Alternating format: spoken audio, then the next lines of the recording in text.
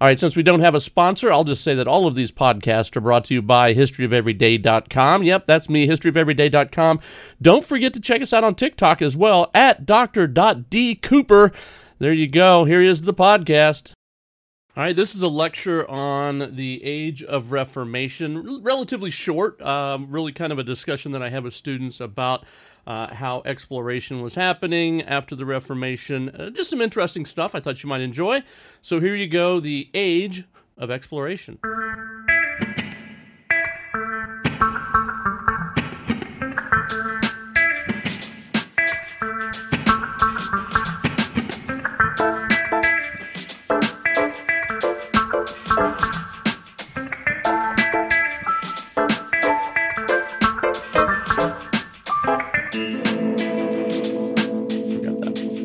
So you got to think about how this all works. We've already went through the Reformation. We've already hit the Age of Discovery, which is where we're at. We have all kinds of stuff that now we're talking about inventions. We're talking about all of this stuff. And then suddenly we realize our food is nasty. But if I can come back with things like clove, pepper, salt, my food will taste better. And I can go get this stuff that makes me smell good. So if I go to a party and I put it on, everybody's going to turn and look at me and go, why do they not stink? I want to marry that person because they don't stink. And you can tell your spouse or your boyfriend or girlfriend or whatever, put this stuff on because you stink. And that was why it was such a big deal, trying to get into those type of things. And again, chocolate. Think about chocolate in the Age of Exploration. I don't like chocolate. I'm not a big fan. I know everybody is. It's all right, but I'm not a fan of it. But boy, it would be nice to know that I like chocolate, hot chocolate. You guys like hot chocolate in the wintertime? Like a little cup of cocoa with some little floaty marshmallows on it. We never had marshmallows when I was a kid. If we did, my mom would put like one of the big marshmallows in the cup so you couldn't drink it. That was kind of how we did things. But that was what it was always about. So the main source of spices, as I said, was the Malacca spices, pepper, cloves, nutmeg, cinnamon, all of those good things. We need to find a way to get there. The Europeans need to look around and go, how do we get to there without losing everything? And they also wanted to do this. You got to think about this. This is the age of the expansion of Christianity.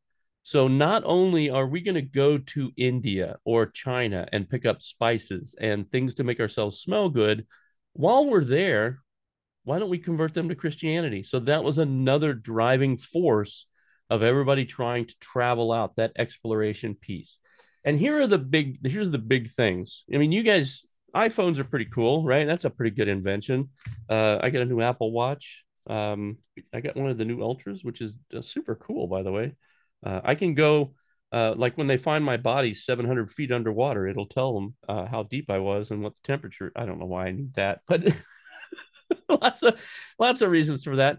Think about the inventions that have changed your lives: television, the internet, computers. Those are huge. These inventions right here are bigger than any of those because these changed the world. Cartographers, people able to draw maps and accurate maps. That is a huge deal because now you can pull up a map and you can go somewhere. You can put on the map, don't go here. You can put on the map trails of how to get where you need to go. So you're blazing a trail for everybody else, and that includes the ocean. We really didn't know, if you think about it, because of the way ships were at the time, what was beyond 100 miles from shore. Once you stop looking, so if I get in a boat and it's a big boat and I have a bunch of sailors and we're going to sail around, once I get past where I can't see the shore anymore, where am I at? I have no idea. There's no way to tell. How do I get back? Let's say that the sun stops shining. It's night. You could use stars, but how accurate is that going to be? So being able to have these great maps were a big deal. The astrolabe or astrolabe, huge. Now you can sail all the way out anywhere you want in the world and use this device to tell what your latitude is. So you know where you're at on the map. The magnetic compass, we take this completely for granted. having the ability to tell where north, south, all of that with a compass. You can sail out on a ship and go, okay, we're still going east, we're still going west. That didn't exist before this. You guys, again, maps. Where was I at? Oh, I was in Barnes and Noble the other day because I like to walk through and see what books I have to write, and because that's my part time job now. I have to write that stuff.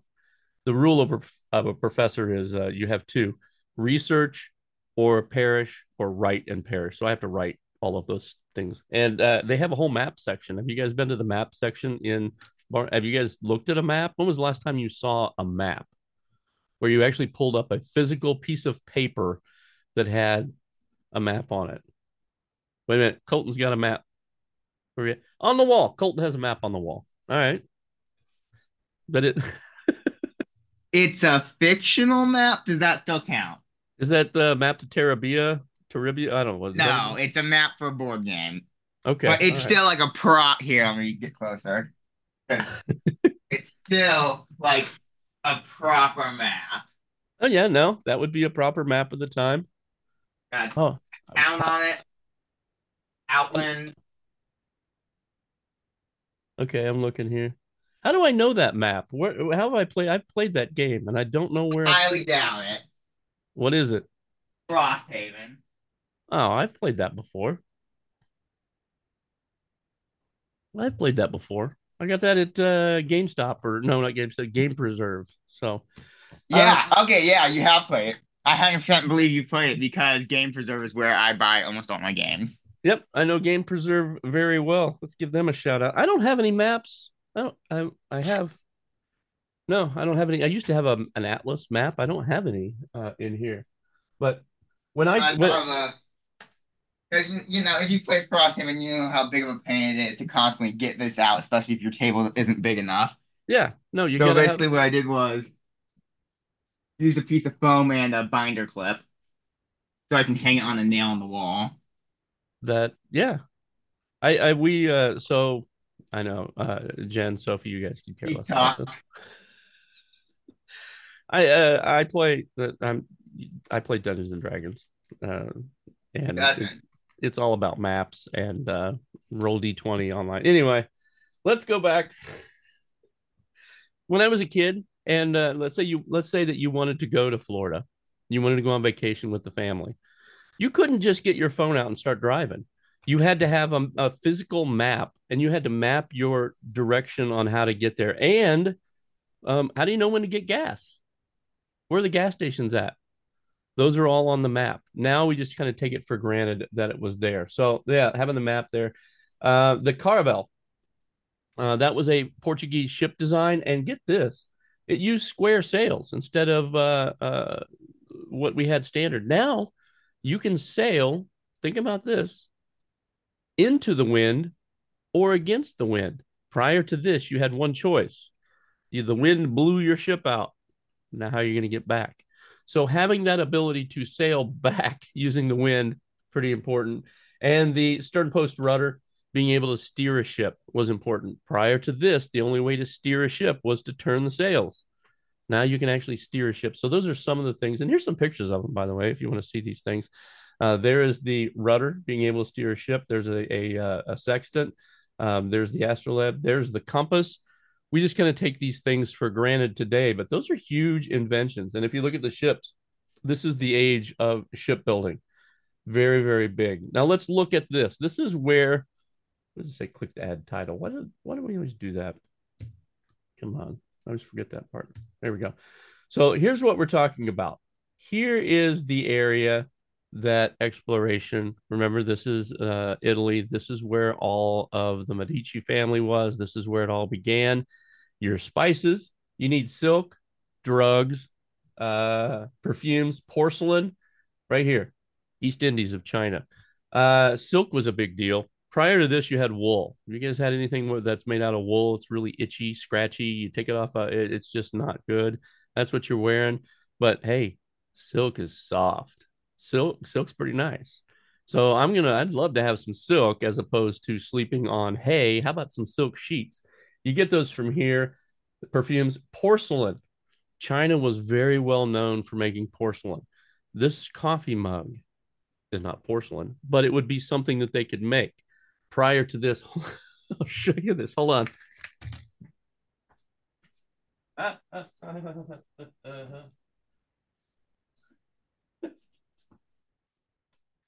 did I know this would come in handy? I knew this would come in handy. So this coffee mug, pretty nice. Got a handle on it. It's round. It doesn't cut my face. My son, who's in high school, took an art class and had to make a coffee mug. Are you ready? There, there's this coffee mug. It's irregular. This is, I would, I don't know that it would even leak. It's just, it is just that way. It has a lid to it too. If you want a lid, there you go. You have a choice of this or this. Which one are you going to drink coffee out of? This one right here. So porcelain, pretty important. I mean, I applaud him for trying, but I'm not going to say that he's a sculptor at all. So that's where you get this stuff. If you look at India, you got spices. Cotton, also very big. We all are wearing something cotton right now. Cotton is pretty much the standard of clothing. It wasn't before this. You also got sugar.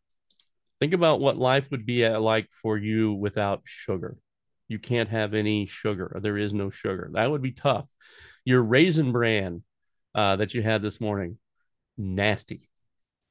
It would be raisins, which are semi-sweet, and then some of the little flakes would have no flavor at all. So not good. No Captain Crunch. That's out of the picture.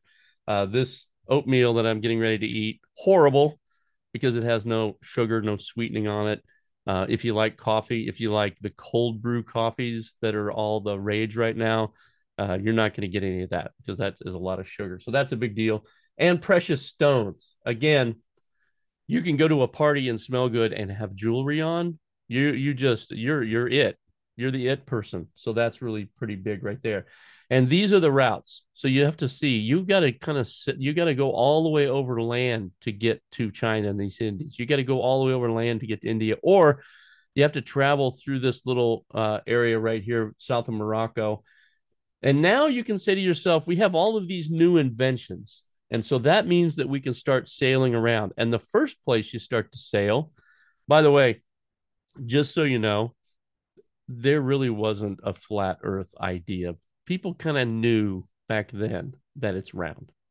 They always talk about you'll sometimes hear how Christopher Columbus was sailing around the world to prove that it was round. No, they knew it was round. They knew. Okay, that was not a big deal. But as you're sailing around, they're like, how do I get, if you look here, I'm in Italy right there, and I want to get all the way to the East Indies, and I want to make sure that number one, nothing gets stolen, and I want to do it quickly. They start sailing around places like Africa. So you see like the blue line where they're sailing around Africa to try and get where they want to go. It seems like a longer trip, but in a boat, it's actually much quicker. And if you look right here, Da Gama in 1497 sailed way out and all the way around. And that made a huge difference as well, trying to sail to where you want to go and then come back. It protects all of your crops. Portuguese were the best. We don't think about Portugal much. I don't think, what was that TikTok I heard? When was the last time you thought of the Roman Empire? Have you guys heard that? It's like some kind of weird TikTok thing. When was the last time you guys thought about the Portuguese? Exactly.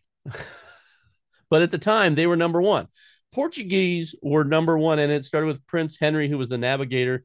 He wanted to find a source of gold in Africa. He also wanted to share in the slave trade that was starting to come up.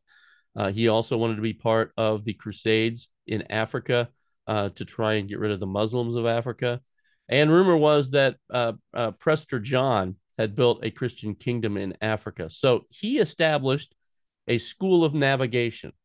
So for the first time, not only, it's not like, oh, my dad's a sailor, I'm a sailor, I want to learn this. He actually established a school that taught people how to sail, how to navigate, how to get around the world. That was established in Sagres. Portuguese discovered Madeira, Azores, Cape Verde, the Canary Islands. They were the first to bring slaves back in to Europe from Africa in 1441.